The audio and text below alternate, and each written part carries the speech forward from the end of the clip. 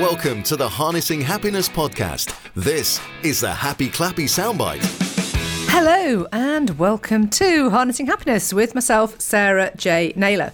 Thank you, as always, for stopping by and listening to my podcast, which is sponsored by myself, Sarah J. Naylor. I am the midlife success coach and I am obviously a podcast host, writer, author, speaker, businesswoman.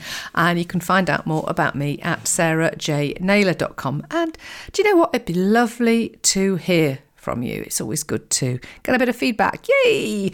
Anyway, on with the show. Yeah, I was just contemplating prior to jumping on and recording this episode, about making decisions, decision-making process and the decisions that you need to make to move forward, to progress, the synchronicity of stuff. And, I've been going through, I suppose, crikey. The last 8 years have been pretty hard going, to be perfectly frank, but I always tend to like to talk to the positive stuff and I tend to use my instinct and intuition to make decisions and go with my gut feeling.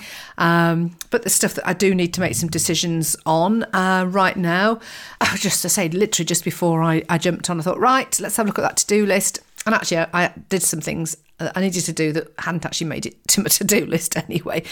But it's making these things happen. It's being proactive, making the decisions and moving forward and just doing stuff that then has a knock-on effect. Because the longer you leave something, the longer you procrastinate, the more time's elapsing. And of course, the one thing you can't get back is time. But then there's always there's a synchronicity to stuff. And I'm sort of kind of waiting on a few things sort of falling into place right now before I make other decisions, and I'm trying to gather information and make sure I'm making the right decisions with the right information, armoured with that, that information that I've gathered by sort of taking action and reaching out and asking people and having conversations with people about stuff. That's not to say that I'm procrastinating, but I like to know that I've sort of explored certain things before I make certain decisions.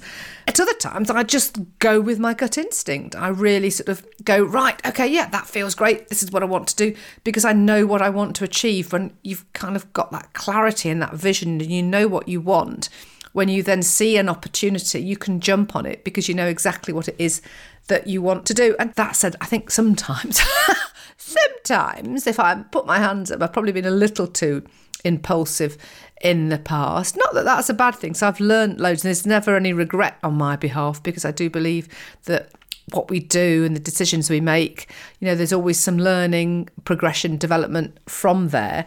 But because of the way I've acted in the past, sometimes I want to be a little bit more grounded in my decision making. I guess that's the explanation, and just gather some information together before making a final decision. Which sometimes you can make decisions based on emotions alone, and if you're in the height of an emotional avalanche of emotions, now it's not quite an emotional roller coaster time, and sometimes those decisions aren't right. So it's better to go, right, let's count to 10, let's leave it a couple of days, let's sit with it, let's make some decisions.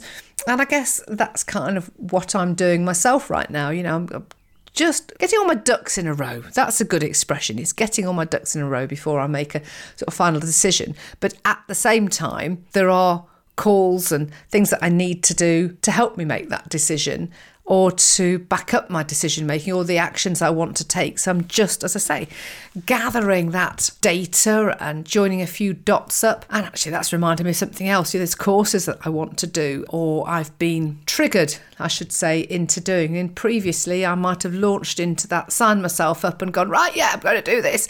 And actually it is something I want to do, but it's not the right time. It's not the right moment to sort of really launch myself into further studies, because of the things I've got going on, Gareth and I've got going on with sort of his house sale that's still going through. If you've been listening to my podcast now for the last year, you'll know that that's been an ongoing process. So there's been, a lot of things that have been impacting on our ability to book things, make holiday plans, do anything really, because from a financial perspective, been waiting on house sales going through, and my house is on the market too, because of obviously, as we all are experiencing, the rising cost of things. I'm trying to move and manoeuvre things so that we are in a better position financially, as is, I think, so many, or as are, I should say, use my grammar properly, Sarah, as are so many people. We have to take stock.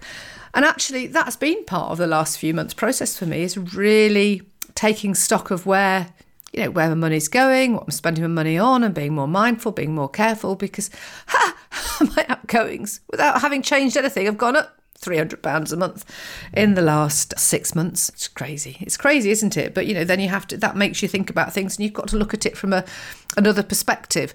And if I sort of harp back to my APE mindset methodology, which you may have heard me mention before, which is, my mindset methodology, which I trademarked a couple of years ago, which is acceptance, perspective and energy.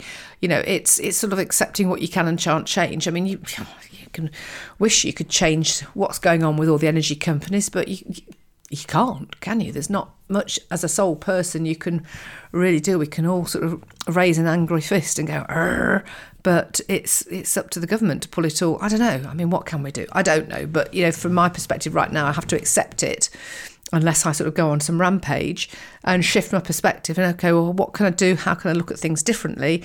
And then channel my energy accordingly, because there's no point me getting sort of angry and upset and fed up and frustrated that well, what can I do? How can we change things? And that's what we're sort of in the process of doing right now, to get straight financially again, which is where I was pre-COVID. But there we go. These things are sent to try us, and I know, and I'm grateful and appreciative that I'm not in as bad a position as I know some people are, and it's not right. It's not fair, across the board, that there are people out there that, I think, isn't it something like 1% of the population own 90% of the world's wealth or something like that?